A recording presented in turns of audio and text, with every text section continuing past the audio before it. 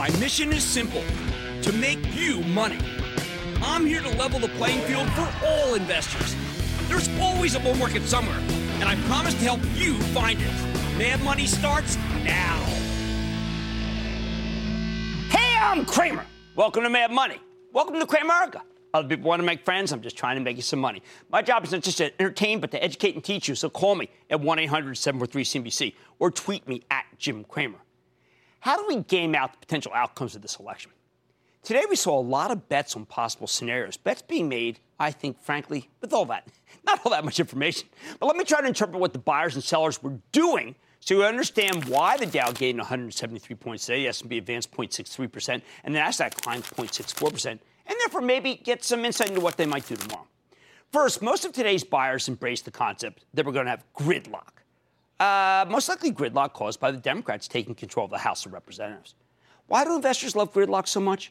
Because historically, when Washington can't get anything done, that's been very good for stocks. But is gridlock really good right now? We got to game this out, okay? On the one hand, we're not getting any more tax cuts with the do-nothing Congress. So once we anniversary the president's huge tax reform package, that's no longer going to bolster our growth anymore. At the same time, there won't be enough votes in Congress to block President Trump's trade war against China. So that's going to keep puttering along. And the Federal Reserve looks set to keep raising interest rates, one hike in December and then 3 more next year if you own stocks. This gridlock scenario results in a dramatically slower economy. That's the sound of a slower economy. All right, that's not great news for the market as a whole, but it's terrific for the highest growth stocks that can keep putting up terrific numbers even during a slowdown. Think Amazon, Alphabet, the cloud plays, the cybersecurity stocks, and many of the non-semiconductor names like Broadcom and Qualcomm, which are tied to the rollout of 5G wireless technology, not the broader economy. And I could argue that 5G wireless technology is going to go on no matter who's in Congress. What else? Democrats have historically liked biotech while disliking big pharma. Here's an idea. You could easily buy a biotech ETF here. These stocks are always, they're just really far down. So I like the XBI. Oh, it will do the job. Although, again, because we have gridlock, I'm not so sure there's much a Democratic House can do for the biotechs. So that's kind of more ethereal. What doesn't work when we have gridlock? I don't think it'll be great for the consumer. Once we annualize the tax cut, there's nothing else coming. But interest rates and tariffs are still going to go up. We've seen a tremendous rally in retail. It's been going on endlessly. It seemed to peter out today. It could come to a truly screeching halt tomorrow. I'd be very careful here. I bet many hedge funds would like to go long Amazon, which has been down, down, down, and go short all the retailers, which have been up, up, up, except perhaps the discounters like TJX or Burlington Stores or Dollar General. How about if the Republicans keep both houses of Congress? Well, I got one that is what? I need you to do this. I need you to go buy the defense stocks. Northrop Grumman, Lockheed Martin, and Raytheon, everyone had outstanding quarters, among the best we've seen this year. And yet what happened? The stocks all got clocked. Why? Because of fears that Congress would end up cutting the defense budget if the Democrats gain control of either house. While both parties love shelling out money for military hardware, the Republicans love it even more. So if they can hold both houses of Congress, I expect a roaring bull market in the defense stocks, or at least a cessation of the nasty bear market that's been going on for months now. I'd also gladly buy the stock of Boeing, even with the trade war against China, because I believe the Chinese need Boeing more than Boeing needs China. Sure, the company sells a quarter of its planes to the People's Republic, but the wait list for commercial aircraft is many, many years long, and if China wants to switch to Airbus, they'll have to get to the back of the line. And I think demand stays strong because of the growing middle class in developing countries like China. Speaking of the trade war, I know that there are plenty of traders who believe that if the Democrats can take both the House and Senate, they'll somehow put a stop to Trump's tariffs. But wait a second. I think that's a naive view. If a Democratic Congress passes a law lowering these tariffs, the president's just going to veto it. They need two-thirds supermajority to override that veto. While many Republicans represent businesses that have been hurt by the trade war, you need a real bipartisan consensus in Congress to get this done. I don't even think that exists. Put it all together, and growth stocks are clearly the way to go. Whether we end up with gridlock or no gridlock, the president will keep pushing China, and the Federal Reserve will likely keep tightening, putting the squeeze on businesses and consumers. In that environment, only really the sector that growth stocks can be bought. We also saw some other groups rallying today that make no sense whatsoever. The industrials went higher, but there's no scenario where they work, even as they benefit from the breakdown in oil prices. Maybe that's what people are betting. You remember I said yesterday that I thought the oil stocks would get hurt. Some people are betting that China will be more willing to make a deal if Republicans retain control of the House and Senate. I mean, basically, if the Chinese were gaming our country, hoping that the Democrats would take the houses and therefore weaken the president's resolve. I don't know about that one. I think that's largely based on hope. Frankly, I'm not even sure the White House wants to make a trade deal. Remember, the policy here seems to be containment, and that's not certainly something the Chinese will accept. How about some companies that win no matter what?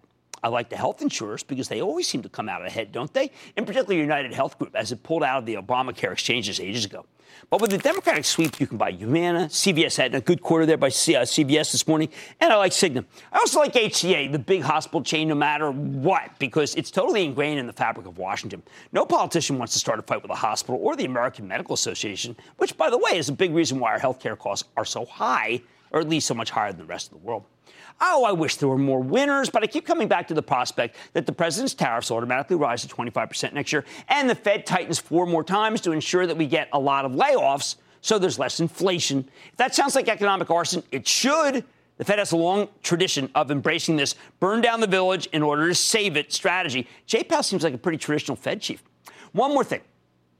If we get gridlock, there may be a belief that the economy will stall out immediately, so you have to go buy utilities and high-yielding food and beverage stocks. Among these, I like American Electric Power, Con Ed, Dominion, along with PepsiCo, Procter & Gamble, and 52-week high Clorox, which had the best quarters of the consumer packaged goods stocks. However, you need to be very careful of this strategy because if Jay Powell keeps tightening, these dividend stocks will start falling again. When interest rates rise, they just can't compete on yield basis. Finally, there may be a lot of money bet that, well, wait a second, finally, we're bid on the sidelines for the election to be finished. It's time to come in. These are investors who regard it as a classic big bad event that we need to get through, and once it's over, it's okay to buy pretty much everything. Yep, I think many investors are expecting a big rally. I would suggest that under that scenario, you play in reverse. You take the stocks that I have said do well in a Democratic sweep or even a one-house win, and you sell them, and you sell them hard. You can keep the Republican stocks, but don't overstay your welcome, because remember, the next big bad events are the G20 talks at the end of the month, where I think no deal with China will be reached, and then the December Fed meeting, where I think we're going to get a rate hike and a firm autopilot statement that the punch bowl must be smashed to smithereens. Bottom line, whatever way this election goes, now you know how to play it. But unfortunately, the biggest issues for this market won't be decided at the polls today, because they're the purview of the president and the Federal Reserve, not of you, the midterm voter. Let's go to Ted in Georgia. Ted. Hey, thanks for taking my call. I have a question about Paycom Software, Payc. It's a human capital management software as a service provider. It's got impressive year-over-year growth, return on equity in the mid-40s, a debt to equity of 10%, which seems out of step with, a high-growth company, and a 90% client retention rate based on their last couple of 10Ks. Finally, my school uses it, and our faculty rave about the interface. You don't hear people saying how much they love their HR software, but there you go. Right. But here's my question. It's got a 62 PE, which is about 3 times its growth rate, and that's far out of step with the pricing of companies that I'm accustomed to buying. So what are your thoughts on Paycom? Well, look, you've obviously done a lot of homework. You're very close to the situation. The lower price one in terms of risk is Paychex, which yields 3. The higher price spread is Workday. My wife's on the board of Bucknell, and they instituted Workday, so they're very competitive. I do prefer Workday, but you could say, well, Jim, that's because you interview Anil Bushri, but I think Anil does a terrific job. So I'm going with Workday. How about Todd in California? Todd. Hi, Cramer. Thanks for taking my call. Hey, out here in California on the West Coast here, I've been eating at El Pollo Loco for decades. The ticker symbol's LOCO. Yes. The company just beat earnings. It sits at a 52-week high. They're slowly expanding and have a healthy, affordable flame grilled chicken menu. And I was wondering, have you ever eaten at one? And yeah, I have. And, I recommended it. I got my head handed to me, and I recommended it, frankly, because I think it's so darn good. But now it's come back, and one of that's because Bojangles got a bid, Sonic got a bid. And you know what? I've got to tell you, I'm with you. I mean, honestly, I was wrong, and now I'm right. And you're very right. Hey, let's go to John in Michigan. Michigan crushed. They crushed Penn State this weekend. My friend Adam Schefter was there. John. Hi, Jim. Long-time listener, first-time caller. Enjoy the show. My stock is the only non-statin pill-forming drug that will lower your cholesterol 35%. Esperion, ESPR. Should be available in 1 to 2 years. It's a multi-billion-dollar, close to trillion-dollar business. I don't know what's holding it back. I don't know. Well, if it's I think what's holding it back, sir, is there's competition. Repatha from Amgen. A name that my Chapel Trust owns, but I think that there's room. We used to have Tim Maleben on.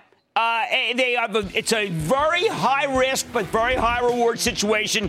I'm not going to fight you on it because you know how I feel about some of these incredible wonder drug companies with mad money. As long as you're playing when you can afford to lose that money, I think you'll be fine. All right, now you have the scenarios that we can see play out tomorrow. Now you can make sure you vote. On Mad Money tonight, Nucor's down a few bucks since the steel company's tariffs were announced. So what the heck's happening? Hey, we're going to talk to the CEO about Trump and trade. Then I'm cutting the core of Apple tonight to see what the technicals could be saying about the company. And you know I'm always on the lookout for a good disruptor story. And tonight I found one in the communication space. I'll reveal the name. So stay with Cramer. Don't miss a second of Mad Money. Follow @Jim Cramer on Twitter. Have a question? Tweet Cramer. #MadTweets.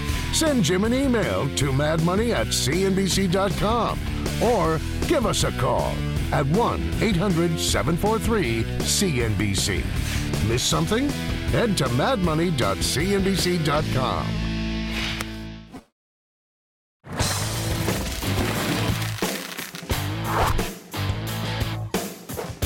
When President Trump rolled out his 25% tariff on foreign steel 8 months ago, I was exuberant. We figured the steel stocks would catch fire now that the industry was protected from the flood of cheap, government-subsidized Chinese competition. So I told you to buy Nucor, which is by far the best steel maker in America and the world for that matter. There was just one problem. While the tariff has been terrific for the price of steel, it hasn't done anything for the steel stocks. In fact, Nucor, the strongest performer in the group, is still down roughly 8% since the announcement. And that's after the stock has rallied more than $7 since its recent lows. As I told you a couple of weeks ago, I think the problem here really isn't Nucor, it's rising interest rates. As long as the Fed wants to keep tightening aggressively, it may be too risky to own any of the steel stocks, but of course you want to take that risk. Nucor's the best of the lot. On top of that, although I think the tariffs make the Fed more inclined to tighten because they see the resulting higher prices and it makes them want to stamp out inflation. Not everyone agreed with my conclusions, including Nucor's management team. While I am worried about a Fed-mandated slowdown, lowering the boom on the steel industry, they're much more optimistic about the impact of the tariffs and the future of Nucor. And I think it's important to hear the other side of the story. So let's check in with John Ferriola. He's the chairman and CEO of Nucor. Find out where he thinks the business is headed. Mr. Ferriola, welcome back to Mad Money. Well, thank you, Jim, for having me. All right, John, I want you to, you got the floor. Because, I think that Nucor is the best steel company, but, I am concerned what the Fed might do and worldwide synchronized slowdown and what that could do to the steel stocks. So tell me why maybe I should be more upbeat about the group and Nucor.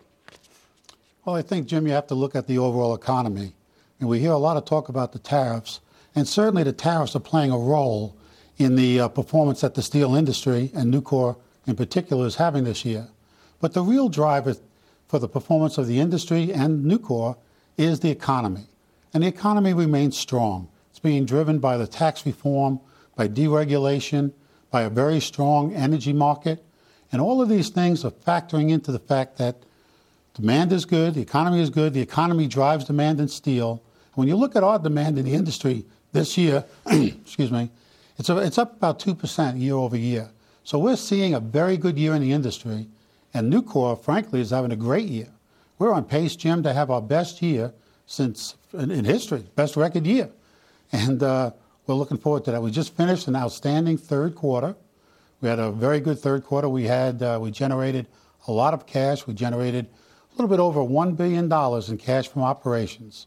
And that's, just to put that in perspective, that number in perspective, that's almost the same amount that we generated in full year of 2017, and 2017 also was a very good year for us. So things are looking good. I'm more optimistic and more upbeat than you on the future of the future of our industry, particularly as we go forward. Okay. We continue to see we look at 23 or 24 end markets, and of those 24 end markets, 23 of them are either stable or increasing as we go into the fourth quarter and the first half of next year. So we're still optimistic about the future. Okay, so, John, October 15th, Credit Suisse put out a piece that deeply influenced my thinking, which was caveat emptor, downgrade the U.S. steel sector weighting on cautious supply and demand, and then, of course, the Fed saying that they might be willing to overshoot to stop inflation. Those were two things, this report and also the Fed's comments, that made me a lot more cautious. You seem to not as be concerned about supply and demand or the Fed. Well, when I look at the demand, as I said, continues to be strong. It's up 2% relative to last year. And the fact that the tariffs have stopped the flood of illegally traded imported steel into the United States, that's going to be a positive also. If you look at this year, steel imports are down about 3.5 million tons. Frankly, about 3.1 of those million tons have occurred since January 1st when the tariffs went into effect. So we see imports down, steel demand up, and that bodes well for the industry. Should we be concerned, let's say, if you're a shareholder of Nucor, let's say the Democrats take both the Senate and the House. They've historically not necessarily favored tariffs. They do in some cases. Would you be concerned at Nucor if that occurs? Well, not really, because as I mentioned earlier, the tariffs are a factor, but they're not the driver. The driver is the economy. And as long as the economy stays strong, and I think it will, as a result of tax reform, energy, deregulation, as long as it stays strong, demand is going to stay strong. And at the end of the day, Jim, the economy drives steel demand drives steel pricing, and we see the economy remaining strong. So unless there's a major change in tax policy, a major change in deregulation, and we see a sudden and unexpected drop in oil, I think it's going to remain strong. Okay, any issues involving seasonality that I should be concerned about the steel industry in general? Well, always the fourth quarter, and we've said this publicly, that our fourth quarter will not be as strong as our third quarter due to, historic and normal seasonal factors such as weather and the holidays. So we say that our fourth quarter at Nucor will not be as strong as our third quarter in 2008. But that said, our fourth quarter of 2018 will be notably stronger than our fourth quarter of 2017. One last question. Your policy has always been to reward shareholders with a strong dividend, sometimes even special dividends. Could a special dividend be in the making, given the fact that Nucor is having such a good year? Well, we'll keep you guessing about that, but I will make a comment about the cash that we generated from operations. I mentioned that we had a great cash generation in the third quarter. But when you look at the first 9 months of 2018, we generated about $1.9 billion in cash from operations. And of that $1.9 billion, we returned about 40%, or just about $700 million to our shareholders in a combination of dividends and share repurchases. So we are returning to our shareholders. Well, excellent, John. You're a stand-up guy. I want to thank you so much for coming on. You've always done a great job, and Nucor has been by far the best steel company in the world. That's John Ferriola, Chairman, President, CEO of Nucor and UE. Mad Money back after the break.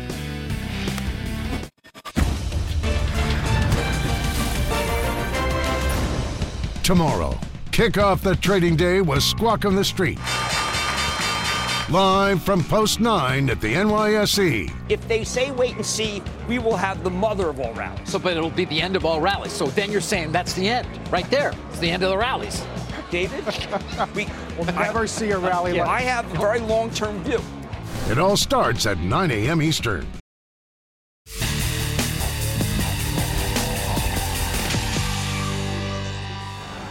Now that Apple's pulled back almost 30 points from its highs to the point where it's no longer a trillion-dollar company, how worried should we be about this stock? Regular viewers know that I'm a big believer in the own it, don't trade it thesis. But I've been so attached to Apple for so long, I was thinking maybe we need an unemotional second opinion on the stock. So tonight we're going off the charts with the help of Carolyn Borodin. She's that brilliant technician who runs the FibonacciQueen.com website. I always call her the Fib Queen. It also happens to be one of my colleagues at RealMoney.com. Take a more quantitative look at the action in Apple. Her diagnosis, she thinks that Apple could soon be ready to rebound. She's probably the only person I know who feels that way other than me. Perhaps even climbing back to new highs. I'm calling her cautiously optimistic. Why? Because of a little concept called symmetry. Now, Broden often invokes the idea of symmetry when comparing declines to other declines or rallies to other rallies in a particular security. If a stock has a history of bottoming after it falls, say, 10 points, there's a pretty good chance that it will reverse after the next 10-point decline. Look, I know this sounds simplistic. It's kind of like something that you would think a child would have thought of, but wait a second. It can't possibly be that simple. Technicians like Broden don't claim that there's some immutable law of the universe that means stock swings in the same direction tend to be of similar magnitudes. But the Fib Queen's been doing this thing for 31 years, and she's found that symmetry shows up pretty often in the markets. We don't need to know why that's the case. We just need to know that it happens often enough to be worth paying attention to when we're searching for key levels where a stock is likely to change direction, particularly an emotional one that, like, the one that Apple's become. For example, here's something away from Apple. I want you to take a look at the weekly chart of a paint company, Sherwin-Williams. This past spring, Broden predicted that the stock would rally. How right was that? Okay. And she was just, well, I got to tell you, it was perfect. What gave it away? Well, Sherwin-Williams had just experienced a $72 decline. So the Fibonacci Queen did her symmetry analysis. The previous decline had lasted for $73. The one before that was $76. If symmetry held, then the stock was going to bottom somewhere between $359 and $362. Sure enough, the actual low was made at $362 and change. Now, symmetry doesn't always hold, but when it does, you can catch some amazing moves, although Sherwin-Williams has now given up most of its gains. I wouldn't be a buyer at these levels. It's too tied to housing. But the fact is you didn't need to be, right? I mean, look at this. Nice, huh? That was a big move. You wanted to catch that move. She's not saying buy it here. So it's not always that simple. But you would be surprised at how often the symmetry method works. In fact, it's worked many times before with the stock that she has really nailed over and over again, Apple. I want you to take a look at the weekly chart. Way back in 2016, when the stock was getting slammed, Broden called the bottom in Apple at $89. It was unbelievable. And no one else thought it that I know of. And symmetry was one of the things that told her the stock was done going down. Apple had experienced a $45 and change swing from its September of 2012, right here, okay, highs to its lows in April 2013. So when it had declined by a similar amount in May of 2016, Broden suspected that the stock might be ready to change course. We checked in with her in September of that year when the stock was at 104, another dicey moment for Apple stock. And she predicted Apple would climb to 146 at a minimum. Obviously, we blew past that target. And every other upside target Broden came up with just because Apple's company is that good. And Apple's stock reflects that. So what do we do now that it's pulling back? Hey, how about we try the same thing that worked last time the stock had a sustained decline? Remember, last time Apple declined by 45 points before bottom. That suggests we might have another 10 to 15 points of downside before the pain comes to an end. What about the rest of her methodology? Remember, Broden likes to measure past swings in a stock and then run them through the prism of Fibonacci ratios, an important series of numbers discovered by medieval mathematician Leonardo Fibonacci to find crucial support and resistance levels. When you do this with Apple, you find two zones, okay? There's a potential floor of support running from 196 to 198, and another one lower running from 186 to 192. If the rally at Apple is going to resume, Broden says ideally we want the stock to hold somewhere between that first floor of support, okay, which is just over $5 below where the stock is currently trading. So, you're talking about not that far, at least on a percentage basis. How about the daily chart? Let's look at that. The support level in this short-term pictograph of the action, it looks a little different. The crucial area for Apple here is 195 to 198. Pretty relevant, huh? If the stock starts falling again, that's where Broden would expect it to find support. And that would be, let's just say, if it starts falling again, a lot of people are going to think it's going to go down like this. She thinks that's not going to happen. Now, but remember, her methodology applies to both price, the y-axis of the chart, and time, which is the x-axis. Okay, down here?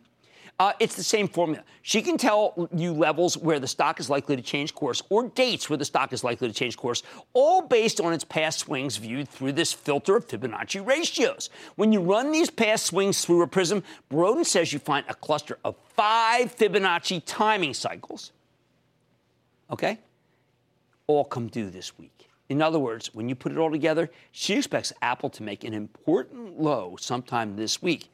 Maybe, just maybe, it already has. Now, before she be a buyer, Broden has a trigger she likes to look for.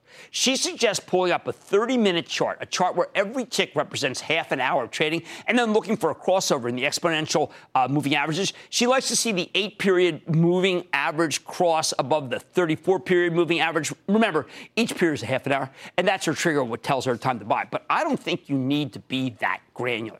What matters for us is that Apple has a powerful floor of support here. If that floor holds, Broden believes the stock will quickly find its footing and go right back to rallying. As long as we don't violate the recent lows, she thinks Apple can potentially zoom to new highs. She thinks it could go to the 243 area.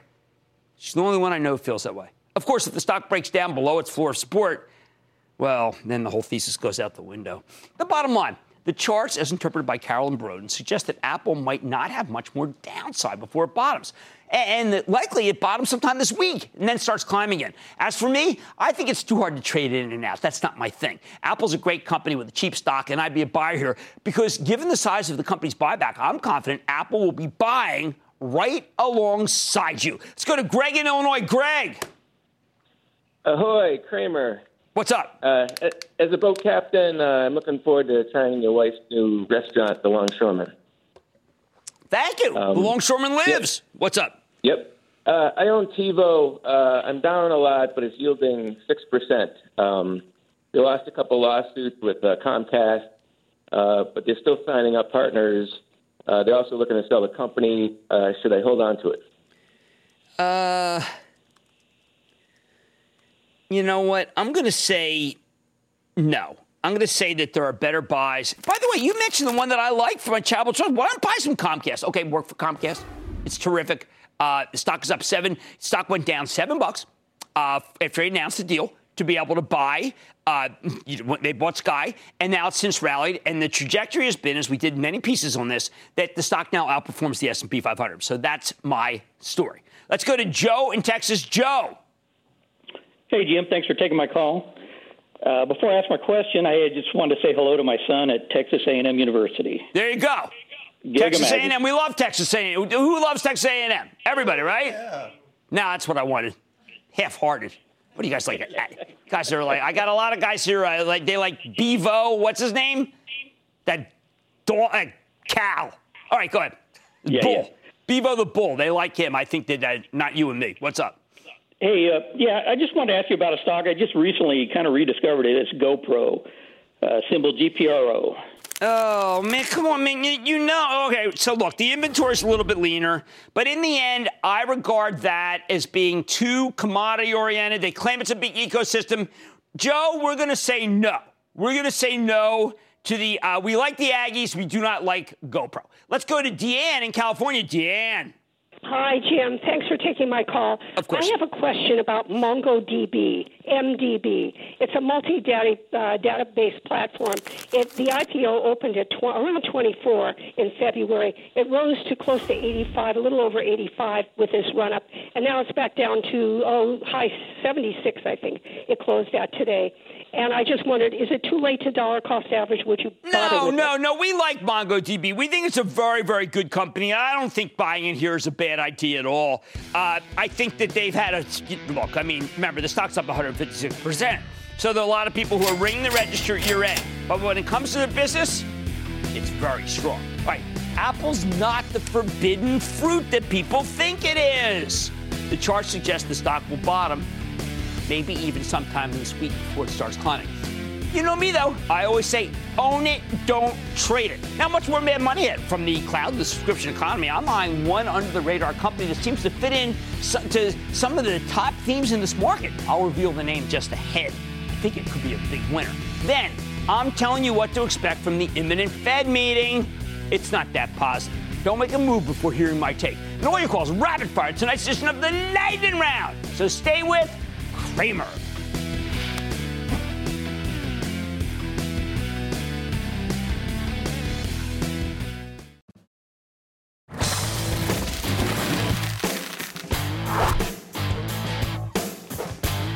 Now that the cloud stocks have all pulled back, many of them dramatically from their highs, which of them might be worth circling back to at these much lower levels. Hey, I got a new one for you. It's called Ring Central, which provides other companies with a cloud-based business telephone system.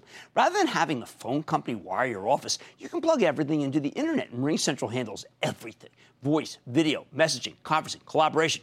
Plus, their software makes it easy for users to log in with the same identity across multiple devices and locations, including their own personal phones. Now, just last night, the company reported a very strong quarter, yet the stock was up only marginally today.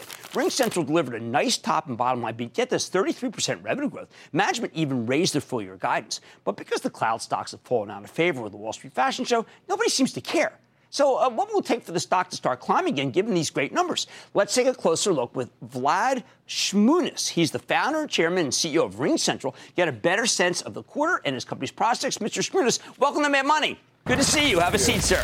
Thank you so much for coming on. Having me and saying my name right. Oh, well, there you go. I'm a student of that. Okay, so here's I can go on and on about the revenue growth acceleration, which stripped 6 straight quarters, which is fabulous. Thank you. How you are really trumping a lot of the legacy providers. But when I read through all the documents, I saw one thing, and I'm going to mention a team.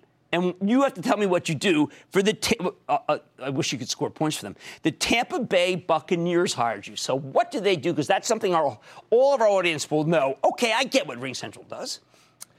So what Ring Central does is we change ways in which companies communicate. Communicate internally within their employees as well as with their customers. Tampa Bay's, and we have other NFL teams. Yes, you would do 3. You have 2 others, right? We got 2 others. Haven't announced the names yet. Okay. So they're franchises. They're also companies. They have employees. Mm-hmm. They have customers who want to reach out to them and communicate with them.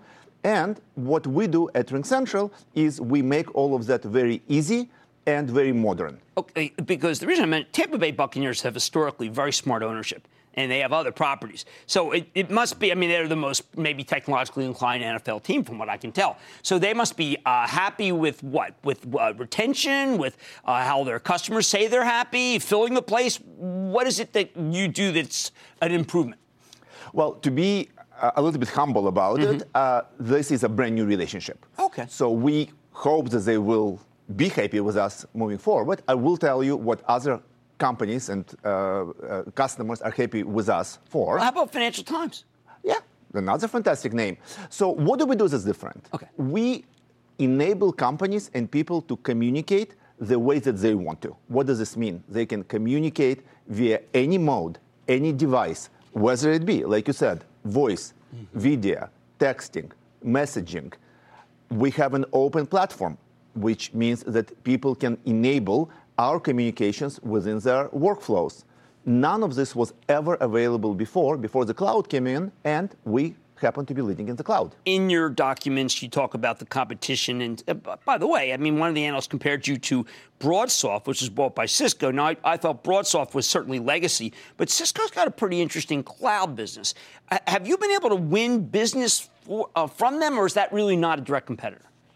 We're winning business from them all the time. You are. The number one provider or company that we replace happens to be Cisco, followed by Avaya. So this would be the 2 major, what we would call legacy vendors. Chuck Robbins is a competitive guy. How do you know he doesn't step up against you guys? He does. It's a huge field. It's a huge field. Okay. It's a $100 billion market. We are in the lead. All of the legacy providers are in secular decline.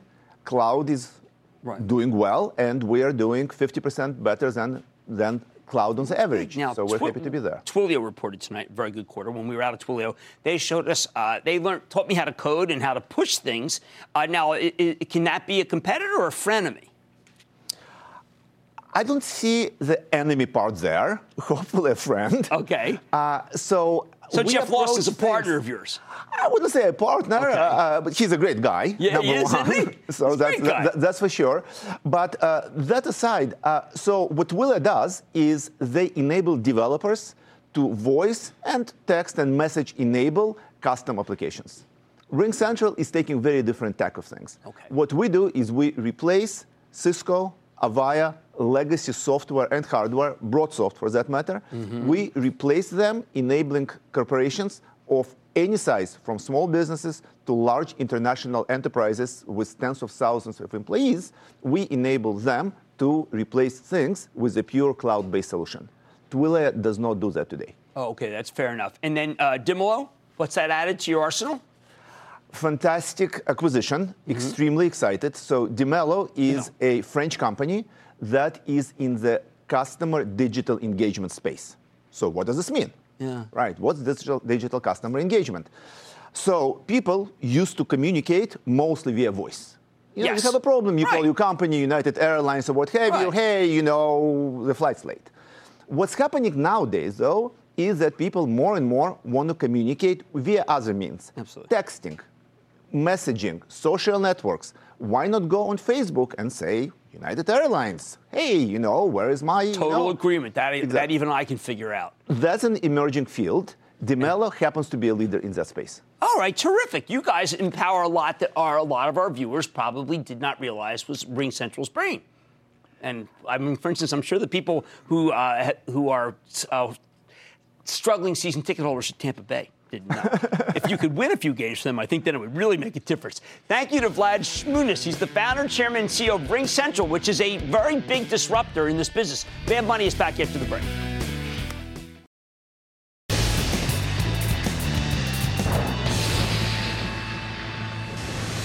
Before we start the lightning round, I want to invite the men and women of the armed forces to be my guests at our special Veterans Day show on Monday, November 12th. If you have served or are currently serving, please come join me. For free tickets, I want you to go to cnbc.com/mmVeteransDay. There you go, cnbc.com/mmVeteransDay. And now it is time. It's time for the lightning round. What's up, Ralph Wilson? One of the and then the lightning round is over. Are you ready, Ski Daddy? Time for the lightning round question. I'm going to start with Steve in Florida. Steve. Yeah, Jimmy, what's up with Celgene? Can I buy it? Oh, my. You know what? I still don't have a catalyst to be able to buy the stock. It just has acted so badly. Maybe the Democrats take the House, people buy it, but it's not my cup of tea. Let's go to TM in California. TM. Hi, Jim. How are you? I am good. How about you? Thank you for... Good. Thank you for taking the call, and you're doing a great job for the small investors like us. Thank you. I want to check in with you to see about BlackRock, BLK. I got a bunch of leap options going into 2020 and 21. If you look at the last 2 years, they hardly made 8% return on the money in 2 years. I know, but look, it's now yield 3%. Larry Fink is real smart. I think this is a decent level to get in the stock. Let's go to Jeremy in Maryland. Jeremy. Hey, a big election day, booyah! There you go. Heartfelt. What's up? Yeah, thanks. Hey, I'm interested in talking about the stock NIO. They had earnings today, and I'm just trying to... I'm big in the electric car market. But I'm not recommending any stocks that are from China because we are in a war of containment against China, not a trade war. Let's go to Luke in Pennsylvania. Luke. Booyah, Cramer. Booyah, Luke. I was just calling in about the stock of HPP, Hospitality Property Trust. That's got an 8% yield after what I heard from Marriott this morning. I'm telling you, I don't want to be there. Marriott's a really great operator, and that stock just got crushed. Let's go to Jim in Massachusetts. Jim. How you doing, Jim? Not bad, how about you? Stocks, huh? All right, all good. I'm doing fine, thank you. Excellent. I'd like to get your insight on ATNX, please. ATNX. It's a recent IPO, founded in 2003. I know that sector's taken a hit lately, and they were kind of on pace to hit their first-year target, but kind of fell off the truck. Well, Jim, let me do this. I'm going to have to do some work on that one. That is a biotech company that I've not followed, and to opine on it now would be a big mistake. Let's go to Ivor, North Carolina. Ivor. Hello, Mr. Cramer. How are you? All right, how are you? Okay, thanks. My question is with regard to Activision.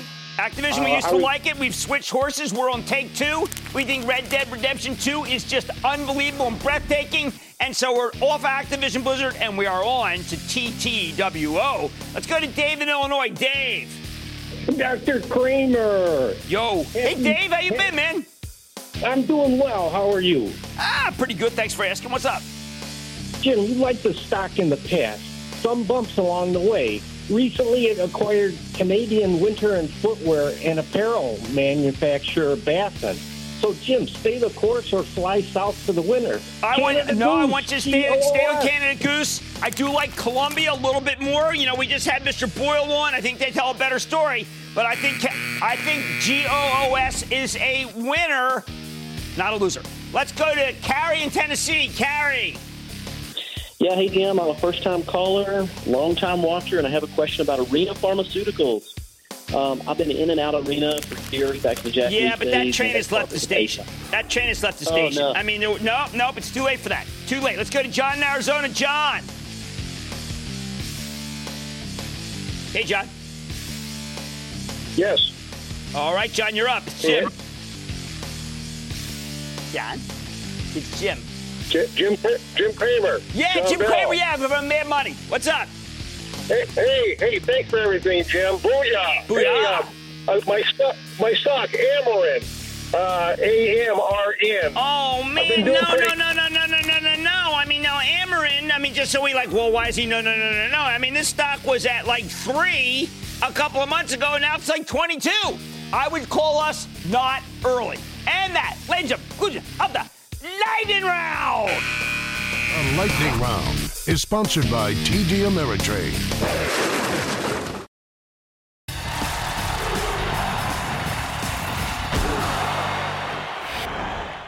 When the Federal Reserve meets over the next couple of days, will it be a 1-2 punch or a reset? I think we'll hear Jay Powell talk about his commitment to 4 more rate hikes despite the slowing in corporate America caused by rising transportation costs, president's tariffs, and some supply chain issues. This earnings season, we've heard company after company cite rising costs, higher ethane prices thanks to a freak spike in natural gas, higher steel costs because of the tariffs, higher freight costs because we have a shortage of truck drivers. Fed wants to tighten in order to stamp out all of this inflation, but higher interest rates won't actually solve many of these problems. I wonder if the Fed knows that, say, Well-Built, the maker of cooking equipment like ranges and griddles that we've had on, reported a sorry number last night. Well-Built, why? Plagued by the steel tariffs and transportation costs. Well, they check in to see how Cisco, the gigantic institutional food service player, missed the quarter last night thanks to higher transportation costs. Another tough quarter met with selling. How will higher rates help them? Did Jay Powell hear what Clorox CEO Ben Odor had to say right here on Mad Money last week? Take a listen. We're missing about 50,000 truck drivers in this country today, and that's because the job of a truck driver is less attractive today than it was years ago. And as a result, for every available truck, there are 7 available loads, and that's 2 to 3 times higher than years ago. So that all puts pressure on the supply chain. Every day we get these reports, and every day I get the sense that there are actual living, breathing people who believe that somehow higher interest rates will make transportation costs go down. But even if there's less demand because the Fed has slammed the brakes on the economy, we'll still have a shortage of truck drivers. That's the 1-2 punch I'm afraid of. Even with rates kept steady here, companies will stop expanding their operations for fear that business is peaking. They'll cut back when price increases don't stick and goods pile up unsold. Sure, the Fed can accelerate this process, but do we really need them to turn a mild slowdown into a worse slowdown? Honestly, the trade war with China is already doing that job. Frankly, I got to tell you, I'm hoping that the Fed recognizes this, in which case maybe they'll change their minds about the need for 3 more rate hikes next year, and we get a nice rally. I think all of our policymakers should be focused on getting the supply chain working again. That's how you stop transportation inflation. Yes, and I know there's employee wage inflation, but it's not that much. It's these other costs that are always being cited. If the trucking companies can't find enough drivers, let's find out why. If it's because people don't want the jobs, maybe the government needs to create some incentives to get people behind the wheel. Maybe we need to accelerate the rollout of self-driving trucks. I've got to tell you, 50,000 new truckers would do a lot more good than 50 basis points in the Fed funds rate. How about energy costs? While oil's already coming down, it would be a lot cheaper if the federal government were more encouraging toward pipeline construction. We have all this oil and gas sitting in fields that don't have enough pipe. A little more construction, and we could bring it to market. But this administration has been surprisingly discouraging toward new pipeline development. Isn't that odd? The idea that ethane costs have gone through the roof is insane when we have the most plentiful supply of natural gas on Earth. We flare so much of the stuff you can see it from the moon. But we don't have enough infrastructure. That's it. Even once we put election season behind us, I doubt Washington will do either of these things because transportation costs are a boring, nonpartisan issue. And very few politicians care about the non-ideological nitty-gritty that's causing the true escalation in pricing. Stick with Cramer.